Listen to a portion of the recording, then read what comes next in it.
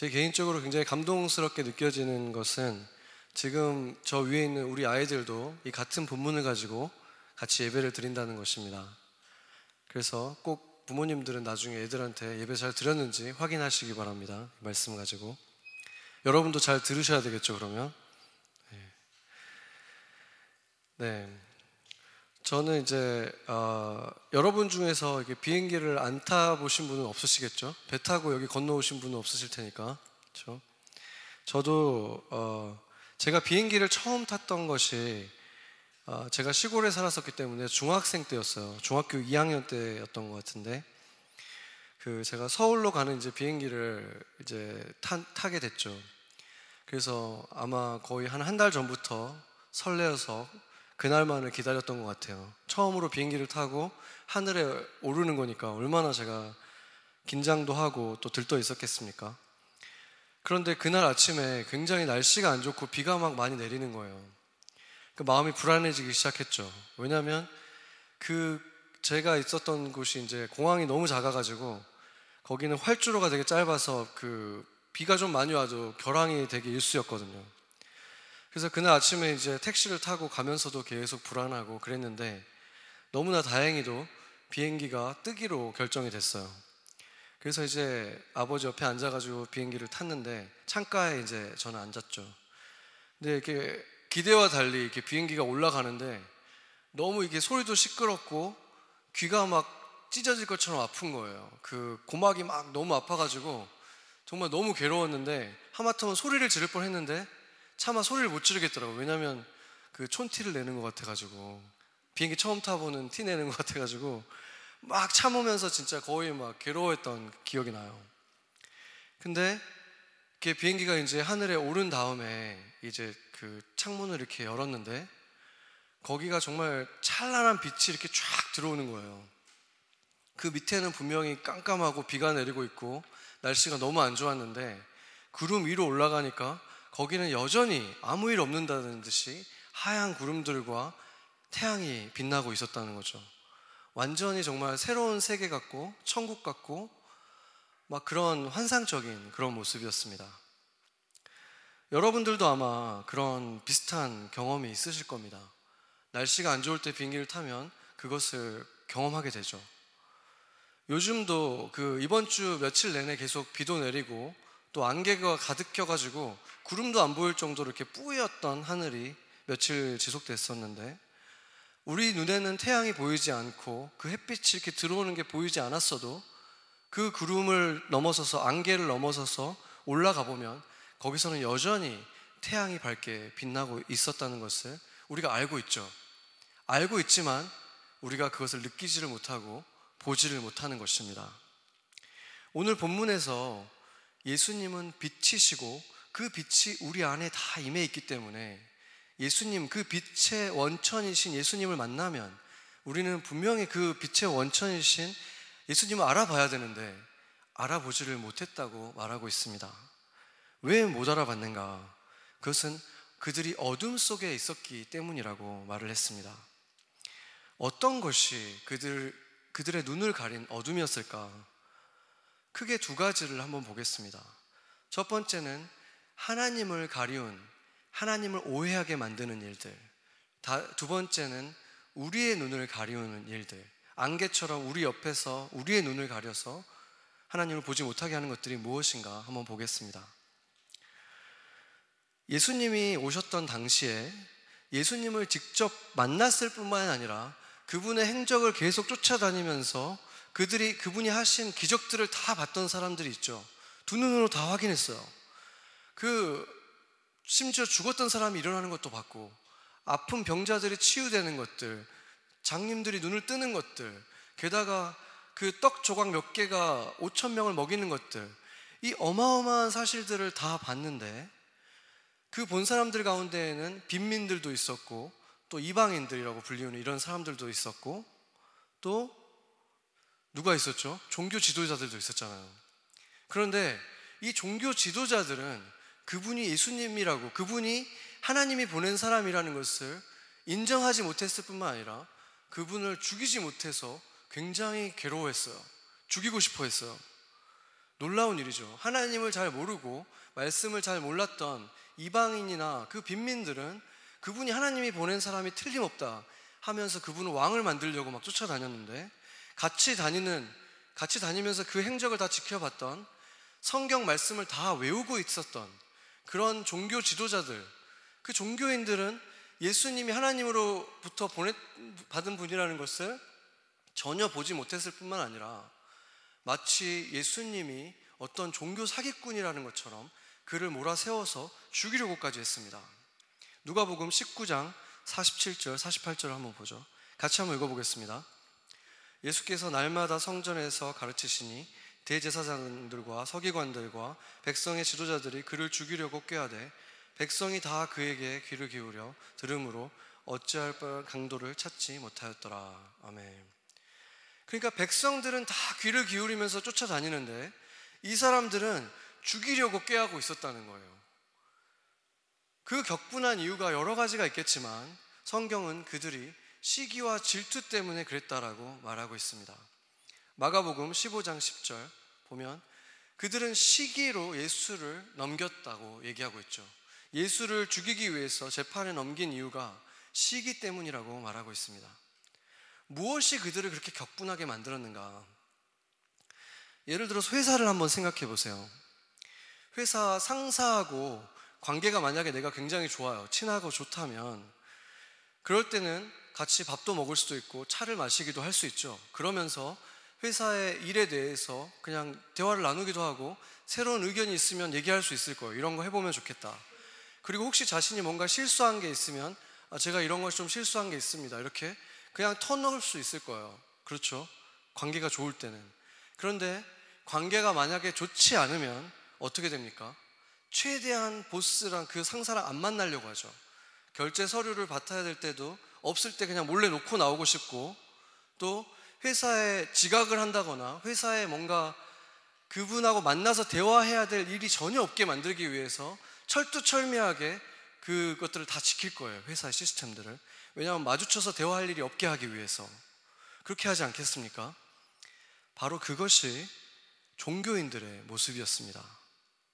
지금도 마찬가지고 그때도 종교인들은 그 법들을 구체적으로 다 지킴을 통해서 하나님을 대면할 필요가 없게 만든 것입니다. 그때 당시에 율법을 613개로 만들었는데 금지사항이 365개, 그리고 실천사항이 248개였어요.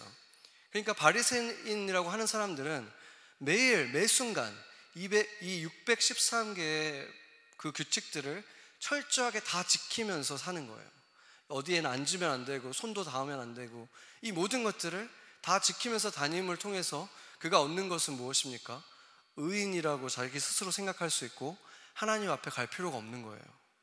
의인이니까, 죄인이 아니니까. 그렇죠? 그런데 그런 철저한 생활을 하고 있던 이들 앞에 하나님의 아들이라고 하는 분이 나타났는데 자신들과는 전혀 다른 방법으로 계명을 이해하고 있었고 계명을 다르게 지켰죠. 열심히 말씀도 지켰고 본을 보이는 삶을 살았고 예배도 드리긴 드렸지만 그들이 생각하는 율법을 지키면서 사는 사람, 그들이 생각하는 의로운 삶과는 너무나 달랐던 거예요. 근데 그런 사람의 말씀을 통해서 사람들이 막 치유를 받고 그런 사람들이 지나가는 곳에 기적들이 일어나니까 그거를 견딜 수가 없는 거죠. 그렇지 않겠습니까? 자기들이야말로 정말 철저하게 다 지키고 산 사람인데 그때 겸손히 마음을 낮췄던 니고데모 같은 사람도 있었어요. 그들 중에서는 가말리엘 같은 사람도 있었고, 그런 사람들은 우리가 지금 하고 있는 것이 뭔가 잘못된 거였는가, 이렇게 겸손히 낮출 수 있었던 그런 모습이 있어야 되는데 그렇게 하지 못하고 오히려 계속해서 자신의 마음을 어렵게 만들고 불편하게 만드는 이 예수를 그냥 제거해 버림을 통해서 다시 원상태로 자기가 편하던 삶으로 돌아가려고 하는 것입니다. 율법만 철저히 지키면 하나님을 안 만나도 되는 삶으로. 그들은 하나님을 아버지로, 아버지로 만나고 있지 못했던 것입니다. 그 관계를 맺고 있지 못했기 때문에 그냥 그 써있는 그 규칙들을 철저하게 지키려고 했던 것입니다. 그래서 거리를 두고 마치 계약을 맺은 그 서류에 있는 내용들만 철저하게 지키는 그 종교인들처럼 그렇게 살았던 것이죠. 그런데 그리스도인들 가운데도 처음에 예수님을 만날 때는 그러지 않았는데 점점 그런 사람으로 바뀌어가는 일들이 종종 일어납니다. 하나님을 아버지가 아니라 내가 실수했어도 다시 뛰어가서 잘못했어요, 제가 도와주세요, 용서해 주세요 하면 되는데, 그걸 못하고 쭈삣거리고 뒷걸음질 치고 다시 내가 뭔가 좀 더 많은 좋은 일들을 해야지, 착한 일을 해서 그걸 갚아야지, 이런 식으로 돌아가는 일들이 일어난다는 것입니다. 하나님을 굳이 인간 아버지와 비유한다면 아버지는 어떤 분이라고 했습니까? 하나님이 성경에서는 모든 것을 다 탕진하고 아버지가 줬던 걸 다 잃어버리고 더럽혀지고 집안의 수치가 되어서 정말 홈리스가 돼서 돌아온 그 아들을 멀리서부터 보고 뛰어와서 얼싸안고 입을 맞추고 가장 좋은 옷을 입혀주고 반지까지 입혀주면서 큰 잔치를 벌려준 분이 바로 하나님 아버지의 모습이다, 이렇게 말을 하고 있잖아요. 그 모습을 보고 마치 아까 그 종교 지도자들처럼 어떻게 저런 죄인, 집안의 수치인 자를 위해서 잔치를 벌여주는가 하고 정말 그 분노 속에서 안에 들어오지도 못하고 밖에서 이를 갈고 있는 그 큰 형에게도 아버지는 나와서 그를 타이르고 또 이해시키기 위해서 노력하시는 그런 분이 바로 하나님 아버지라고 성경은 말씀하고 있습니다. 하나님이 어떤 분입니까? 우리가 예수님을 만났을 때 우리는 어떻게 만났습니까? 로마서를 한번 같이 보겠습니다. 로마서 8장 1절에서 2절 말씀을 같이 한번 읽어보겠습니다. 그러므로 이제 그리스도 예수 안에 있는 자에게는 결코 정죄함이 없나니 이는 그리스도 예수 안에 있는 생명의 성령의 법이 죄와 사망의 법에서 너를 해방하였음이라. 아멘. 우리는 그 죄의 법에 머물러 있지 않은데 자꾸 돌아가게 만드는 그 거짓말에 속아서 또 돌아간다는 거예요. 우리는 생명의 법, 성령의 법에 있습니다. 그것은 언제라도 주님께 다시 돌아올 수 있다는 거예요. 언제라도 아버지 부르고 돌아올 아버지가 바로 우리의 하나님이라는 것입니다. 이것이 복음입니다. 하나님에 대해서 오해를 일으키는 또 하나의 관점은 세계관이라고 하는 것인데, 우리의 눈을 가려서 우리의 세계관을 바꿔서 영원을 보지 못하게 만드는 거예요. 지금 보이는 세계가 전부라고 믿고 살아가게 만드는 것입니다. 세상의 법들이라든지 교육이라든지 정치라든지 이 모든 것들은 결국에는 세큘러라고 하죠. 그러니까 세속적일 수밖에 없는 거예요. 그들은 죽음 이후에 대해서는 책임을 질 수도 없고 아무것도 할 수 없어요. 그렇죠. 사망 신고하고 나면 국가는 그에 대해서 더 이상 아무런 책임을 지지 않죠. 그 사람도 국가에 대해 어떤 의무나 권리를 갖지 않게 되는 거예요. 그걸로 그냥 끝나는 거잖아요. 그러다 보니까 그 시스템 속에서 살아가는 우리는 교육이나 정치나 국가가 다 그러기 때문에 어느 순간 그게 전부라고 생각하면서 착각하면서 살아가게 되는 일들이 일어난다는 거예요. 그러니까 세속적인 그런 세계관, 영원의 세계가 없다고 생각하게 되는 세계관 속에 살아가게 된다는 거죠. 그렇지만 지구상에 살아가는 사람들의 80% 이상이 믿는 세계 4대 종교들이, 물론 그들이 생각하는 영원에 대한 관점은 다르고 영원의 모습은 다르지만 공통적으로 그들이 다 주장하는 게 있어요. 인류의 대부분의 사람들이 뭐라고 얘기하냐면 이 세상이 끝나고 나면 사후의 세계가 있다.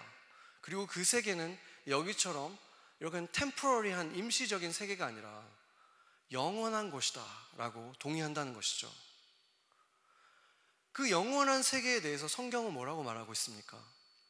바울은 뭐라고 말하냐면 그 영원한 세계가 만약에 존재하지 않는다면 예수의 제자들, 자기와 같은 예수의 제자들이 가장 불쌍한 사람들이다, 이렇게 말을 했습니다. 이 세상이 전부라면 이 세상에 살 때 맛있는 거 다 먹어봐야 되고 가볼 수 있는 곳은 다 가봐야 되고 최고의 누릴 수 있는 쾌락들을 다 누려봐야지, 그것이 인생의 목적이 돼야 되는 게 너무나 당연한 거죠. 이게 전부인데 안 먹어보고 안 누려보고 끝나면은 억울하잖아요.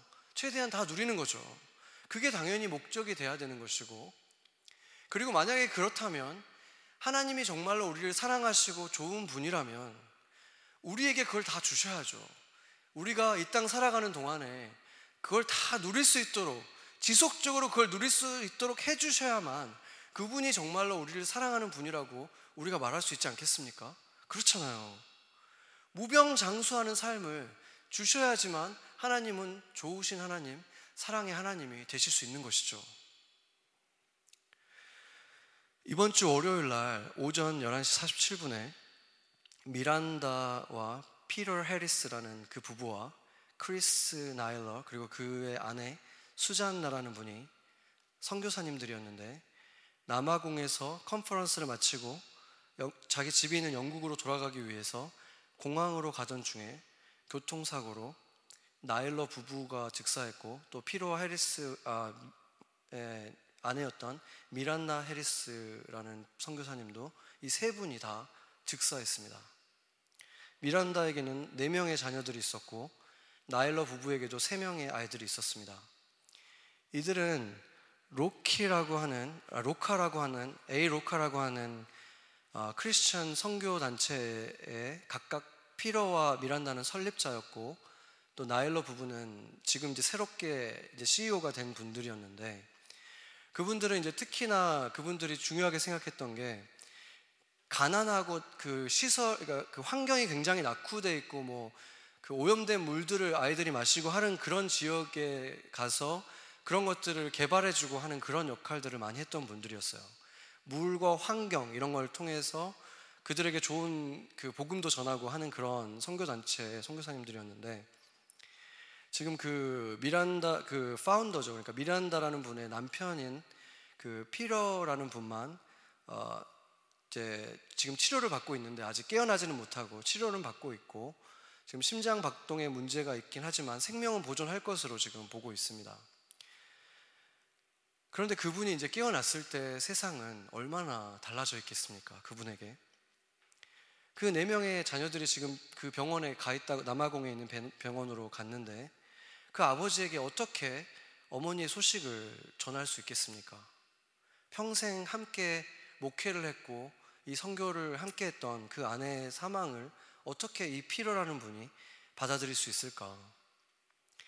이 선교단체 페이스북에 제가 들어가 봤더니 애도의 물결들이 계속 사람들이 글을 남기고 있더라고요. 대부분의 사람들은 다 이렇게 말해요. Devastating, horrifying. 너무나 끔찍하고 너무나 무섭다.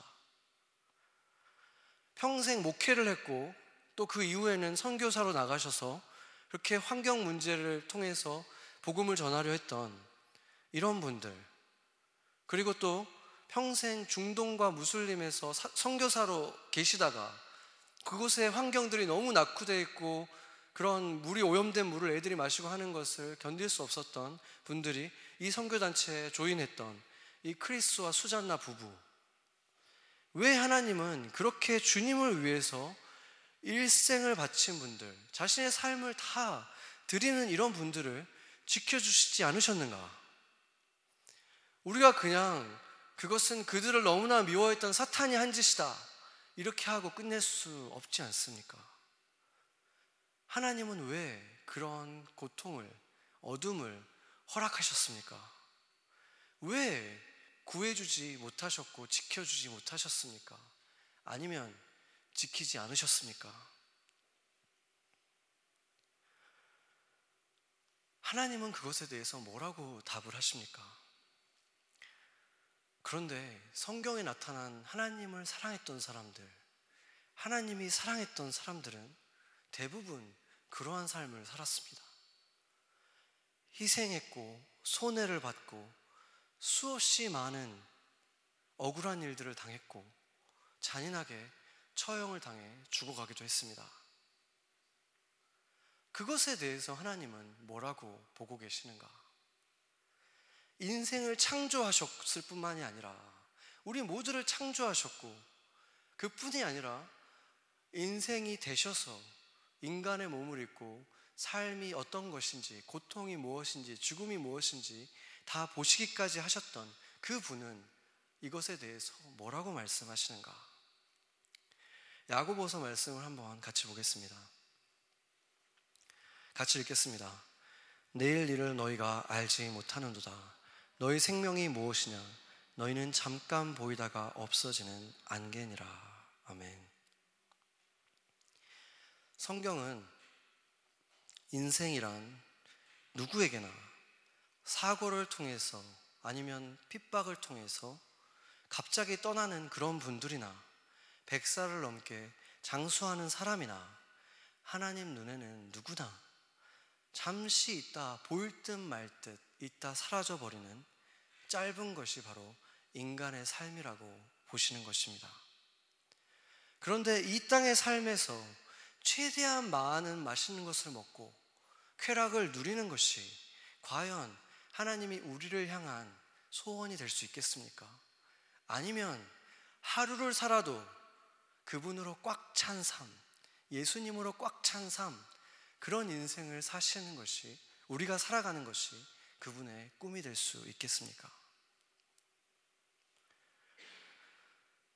제 인생에 굉장히 어두웠던 어떤 날에 어느 장례식에서 제가 다리에 힘이 풀려서 주저앉아 있었다가 땅을 바라보고 있는데 고개를 들 힘도 없이 땅을 바라보고 있던 저에게 눈에 들어왔던 게 있었어요.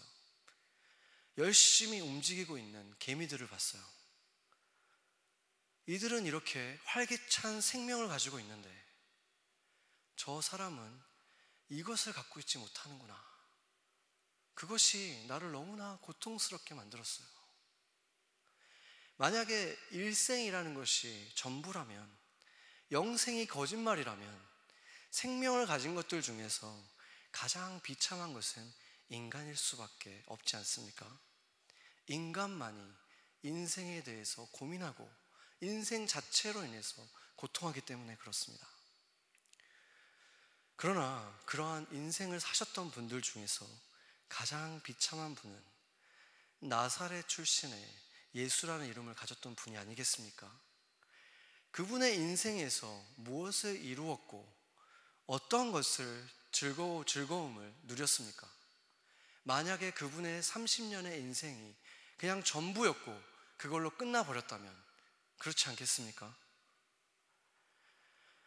그러나 예수님은 단순히 누명을 쓰고 억울하게 죽어간 나사렛의 가난한 선지자가 아니었습니다. 오늘 본문은 그분은 하나님 곁에 계셨던 말씀이었을 뿐만이 아니라 그분이 이 모든 것을 창조하신 창조자이시다. 우리에게 생명이 있다면 그 모든 생명의 근원 되신 분이 바로 예수 그리스도다. 이렇게 말씀하셨습니다. 그렇다면 그분이 어떻게 죽음에 그냥 머물러 있을 수가 있겠습니까? 그렇기 때문에 그분은 우리를 위해서 죽으셨지만 거기서 끝나지 않았다는 것입니다. 그분은 죽음을 깨뜨리고 다시 살아나셨고 그 생명은 이제는 다시는 멈추거나 잠들거나 죽지 않는다는 사실입니다. 그렇다면 지금 우리가 살아가는 이 안개와 같은 생애의 삶은 마땅히 우리가 살아가게 될 다시는 멈추지도 않고 잠들지도 않고 죽지 않을 그 생명을 위해서, 그 삶을 위해서 준비하는 데 쏟는 것이 가장 지혜롭고 옳은 것이 아니겠습니까? 그것을 볼 수 있어야만 바울의 인생도 예수님의 인생도 다 이해가 가고 말이 되는 것입니다. 그것을 볼 수 있어야만 미란다의 삶도, 크리스나 수잔나의 삶도 우리가 이해할 수 있게 되고 말이 되는 것입니다.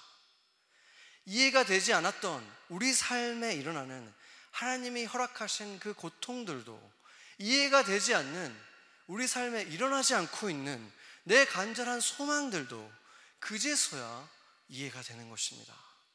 그래야만 우리는 하나님을 오해하지 않고 살아갈 수 있게 되는 것입니다. 그래야만 여전히 하나님은 나의 좋으신 하나님이고 나를 누구보다 사랑하시는 사랑의 하나님이 되실 수 있는 것입니다. 제니퍼 로스차일드라는 분의 이야기가 있는데 제가 잠깐 들려드리겠습니다.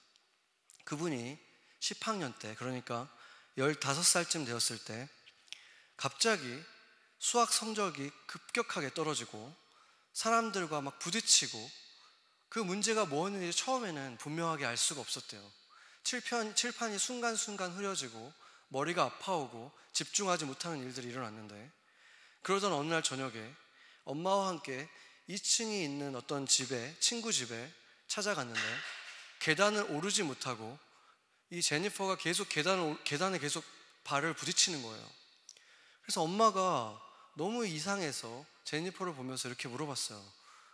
제니퍼, 계단이 안 보이니?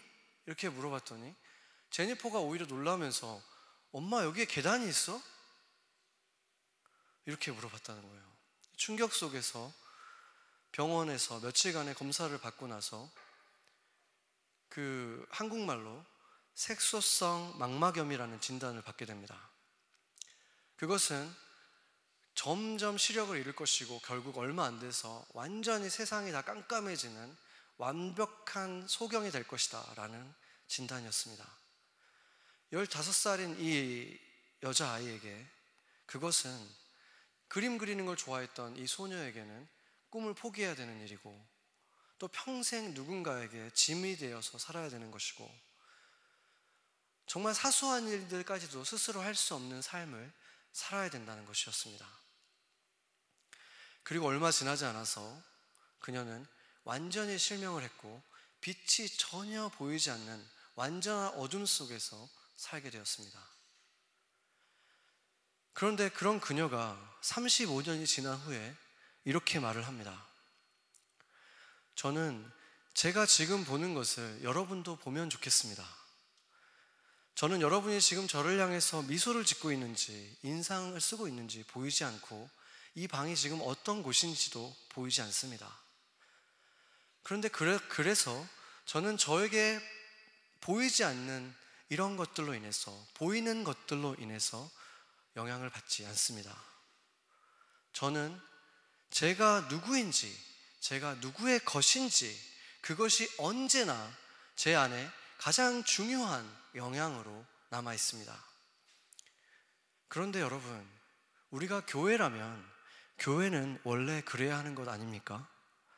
보이는 것 너머에 있는 진실을 보는 것, 우리의 영혼을 어지럽히는 문제 너머에 있는 진실, 우리의 영혼을 평안을 주는 볼 수 없는 그 진실을 보아야 되지 않습니까? 우리는 우리가 눈으로 보는 것, 보지 못하는 것에 영향을 받을 필요가 없습니다. 그게 아니라 우리가 누구인지, 우리가 누구의 것인지, 영어로는 이렇게 말했어요. Who we are, whose we are. 이 사실이 우리 인생에 가장 중요한 영향을 줘야 하는 것입니다. 그런데 이 세상과 문화는 우리가 누구인지, 우리의 소망이 무엇인지 알지 못합니다. 그래서 예수님의 자녀들인 우리가 이 세상에 영향을 끼쳐야 하는 것입니다. TV 화면에 쓰여진 글들이 우리가 누구인지, 어떻게 생각하며 살아야 되는지 말해주지 않습니다. 그것은 말씀입니다. 말씀이 우리가 누구인지 말해줍니다. 그녀가 이렇게 말을 했습니다. 말씀을 읽으면 어둠이 있는 곳에서 너희는 빛이다 라고 말합니다. 분열이 있는 곳에서 우리는 하나됨을 만들 수 있고, 혼돈이 있는 곳에서 우리는 평화를 가져올 수 있고, 어지러움이 있는 곳에 지혜를, 미움이 가득한 곳에 사랑을 가져오고, 두려움이 가득한 곳에 우리는 믿음으로 걷습니다. 상처받은 곳에 긍휼의 사랑으로, 가난한 곳에는 우리가 공급자가 될 수 있다고 말씀은 말합니다. 우리는 그 말씀을 믿어야 합니다. 하나님이 언젠가 제 눈을 치료해 줄지 저는 알지 못합니다. 그러나 만약 치료해 주신다면 그때에도 저는 지금 제가 보고 있는 것을 볼 수 있길 원합니다. 제가 지금 보고 있는 그분을, 우리의 믿음의 창조자이시며 끝마치게 하실 분, 오래 참고 기다리시는 분, 나의 기쁨, 나의 예수님을 그때도 지금처럼 볼 수 있길 원합니다. 그게 제가 지금 보고 있는 빛입니다. 여러분도 보실 수 있길 바랍니다. 이렇게 그가 말을 했습니다. 그녀는 아무것도 볼 수 없는 완벽하게 어둠 속에 있습니다.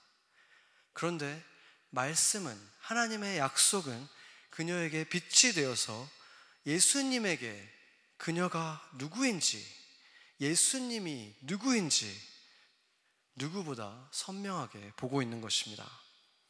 말씀은 이렇게 가장 짙은 어둠 속에서 가장 밝은 빛이 되었습니다. 어려서부터 예수님을 믿었던 제니퍼가 15살이라는 그 나이에 시력을 잃었을 때 어떤 사람들은 이렇게 말할 것입니다. 하나님이 살아있다면, 사랑의 하나님이라는 분이 정말로 계신다면 이런 일은 말이 안 되지. 그렇기 때문에 신은 존재하지 않아. 또 다른 무리의 사람들은 경건한 옷을 입고 이렇게 말할 것입니다. 그 애가 뭔가 죄를 지었을 거야. 아니면 부모나 조상이 죄를 지었겠지. 엄밀하게 말하면 그 말이 틀린 것은 아닙니다. 문제는 그 말을 하는 사람들은 죄가 없어서 지금 눈을 뜨고 있는 것이 아니라는 사실입니다. 단지 죄가 있어서 그 죄에 대한 벌을 받은 것이라면 그 15살의 소녀보다 비교할 수 없이 많은 죄들을 짓고도 사지가 멀쩡하게 살아가는 사람들은 어떻게 된 일입니까? 그렇게 단순한 문제가 아닌 것입니다. 그런데 그들의 의견과는 상관없이 정작 제니퍼는 하나님을 찬양하고 있습니다. 삶의 모든 것이 좋다고 It is well in my soul, with my soul 이런 찬양을 부르고 하나님의 사랑을 증거하며 온 세계를 누리고 있습니다. 그리고 그것은 세상 어떤 사람이 하는 고백보다도 충격적이고 진실된 고백입니다. 그녀는 지금까지 14권의 책을 냈고 그녀의 스케줄은 지금도 꽉 차 있어요. 전 세계 곳곳을 다니며 하나님의 사랑을 증거하고 있습니다. 몸에 이상이 전혀 없는 사람들과 비교할 수 없이 더 큰 영향력을 끼치며 살아가고 있는 것입니다. 그래서 최소한 한 가지 확실한 것은 아무것도 볼 수 없는 그 무엇보다도 실제적인 그 어둠이 결코 제니퍼에게 하나님의 저주가 아니었다는 사실입니다. 그렇다면 우리에게 임한 어둠들, 15살이 되어서 소경이 되어버린 이 깊은 어둠과 같은 이것이 세상을 밝게 비추는 빛이 될 수 있다면 여러분의 삶을 또한 여러분을 통해서 세상을 비추게 될 여러분에게 주어진 어둠은 무엇입니까? 그것에 대해서도 우리가 제니퍼처럼 말할 수 있으면 좋겠습니다. 그 어둠 속에서 무엇보다도 더 선명한 빛을 낼 수 있다고, 그리고 그 어둠을 허락하신 주님께 우리가 어느 순간 진심으로 감사와 찬양을 드릴 수 있을 때 사단은, 그리고 어둠은 무지하게 완벽하게 무너지는 것입니다. 그러고 보면 성경은 그런 이야기들로 가득합니다. 친형들에 의해서 이집트의 노예로 팔려가는 일은 너무나 불의하고 억울한 일이었지만 그 어둠은 요셉을 더욱 빛나게 만들었고, 끝없는 사울왕의 질투와 추격은 다윗에게 지옥과 같은 고통의 시간이었지만 그 어둠은 하나님을 신뢰하는 다윗을 더욱 빛나게 만들었습니다. 그리고 유대교에 있을 때, 그리고 그가 그리스도인이 되었을 때의 삶은 정말로 극과 극으로 달라졌고, 최고의 엘리트의 삶을 살던 그 신분에서 평생 쫓기고 수차례 감옥에 갇히고 곤장을 맞고 하는 그런 신세를 지는 어두움으로 이끌었지만, 그가 꽃길이 아닌 이러한 가시밭길에서 울려 퍼진 그의 찬송이 전 세계의 가장 많은 언어로 번역된 하나님의 말씀이 되어서 수천 년간 우리의 마음 깊숙한 곳을 울리게 하고 있지 않습니까? 이번 주 월요일에 소천하신 그 선교사님 중에 한 분인 그 미란다라는 선교사님을 영적 어머니로 삼고 있는 한 분이 깊은 슬픔 속에서 그 선교사님이 자신에게 써줬던 그 편지의 내용의 일부를 공개했습니다. 영어로는 이렇게 말했어요. All living things do their most significant growing in the darkness, whether of womb or soil or egg or seed. 모든 생명체들은 가장 위대한 성장을 어둠 속에서 이룹니다. 엄마의 태에서, 땅 속에서, 알 속에서, 또는 씨앗 속에서. 그분은 이 세상에서 하나님이 허락하시는 그 어둠의 의미들을 누구보다도 알고 계셨던 분이었습니다. 우리는 이런 일들이 누구에게도 일어나지 않길 원합니다. 저도 제 주변의 사람들에게 이러한 일들이 일어나지 않기를 간절히 원합니다. 그러나 인생에는 피할 수 없이 찾아오는 일들이 있습니다. 어쩌면 그것은 고통 속에 있는 수많은 영혼들, 어둠 속에 있었던 저와 여러분과 같은 사람들을 구원하기 위해서 스스로 어둠 속으로 걸어오셨던 그 예수님처럼 우리들에게도 우리에게 맡겨준 그 영혼들을 구원하기 위해서는 크고 작은 어둠의 터널들을 지나갈 수밖에 없는 그러한 것이 결국에는 빛의 사명인 것인지도 모르겠습니다. 이 세계에서는 빛은 어둠이 더 깊으면 깊을수록 어두울수록 더 값지고 더 선명해지기 때문에 그렇습니다. 우리가 살아가는 이 시대는 신을 부정하고 보이는 세계가 전부라고 주장하면서 사람들을 쉴 틈 없이 보이는 것에 마음을 빼앗기도록 계속해서 마음을 충동질하는 그런 시대입니다. 그러나 그것은 오히려 보이지 않는 세계를 믿고 보이지 않는 영원하신 예수님을 따라 걸어가는 우리들을 결코 숨겨질 수 없이 더 빛나게 하고 더 드러나게 하고 더 세상을 환하게 비추게 만드는 그러한 어둠이 될 것입니다. 모두가 잠든 새벽에 별이 가장 빛나는 것과 같은 것입니다. 오늘 본문 5절에 보면 빛이 어둠에 비추되 어둠이 깨닫지 못하더라 이렇게 말하고 있는데, 한국 성경들은 한국말로 된 다른 번역본들도 대부분 다 비슷하게 깨닫지 못한다, 알지 못한다 이렇게 번역하고 있는데, 영어 성경들은 또 다르게 해석하고 있습니다. 대부분 다 이것은 지금 아마 NLT인데 여기서는 extinguish라고 했죠. 그러니까 소멸시키지 못한다, 꺼버리지 못한다, 또는 NIV는 아마 이기지 못한다, 이런 식으로 영어 성경들은 이기지 못한다라는 식으로 번역을 하고 있습니다. 왜냐하면 이 단어에 두 가지 의미가 다 있기 때문에 그렇습니다. 어둠에 사로잡혀 있기 때문에 빛을 앞에 두고도 보지 못하는 사람들도 있지만, 동시에 어둠은 결코 빛을 이기지 못한다는 말씀이기도 한 것입니다. 우리가 예수님의 빛을 비추기 시작하면 어둠은 견디지 못합니다. 하나님의 오해하고 가리워져 있고 하나님에 대해서 내 눈을 가려버린 일들, 또는 내 눈을 가리거나 하나님을 가려서 오해하게 만든 이 어둠들을 거두는, 비추는 것은 교회가 할 수 있는 일이고, 저와 여러분이 이 어둠 속에 있는 곳에서 비추는 빛들로 우리가 부름을 받은 것입니다. 나하고 전혀 어울리지 않는 사람들에게 친구가 되어주고, 불쌍한 사람들에게 친절로, 또 불친절한 사람들을 품어주는 것으로, 불쌍히 여기고 사랑하는 것으로 우리가 밟는 모든 땅에서 바로 그렇게 예수님처럼 빛을 발할 때 이 빛은 어둠을 이길 것입니다. 순교자들의 죽음은 그 순간에는 너무나 억울하고 허망하고 큰 어둠같이 보였지만 결국에 그 어둠은 그 가장 짙은 어둠들을 항상 쪼개고 그 쪼개진 곳을 향해서 빛이 새어나와 더욱더 밝고 놀라운 열매들을 거두어 왔습니다. 주님께서 우리를 이 땅에 남겨두신 이유도 바로 그것을 위한 것입니다.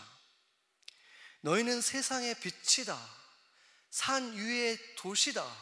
너희는 숨겨질 수 없고 세상이 너희를 보게 될 것이다.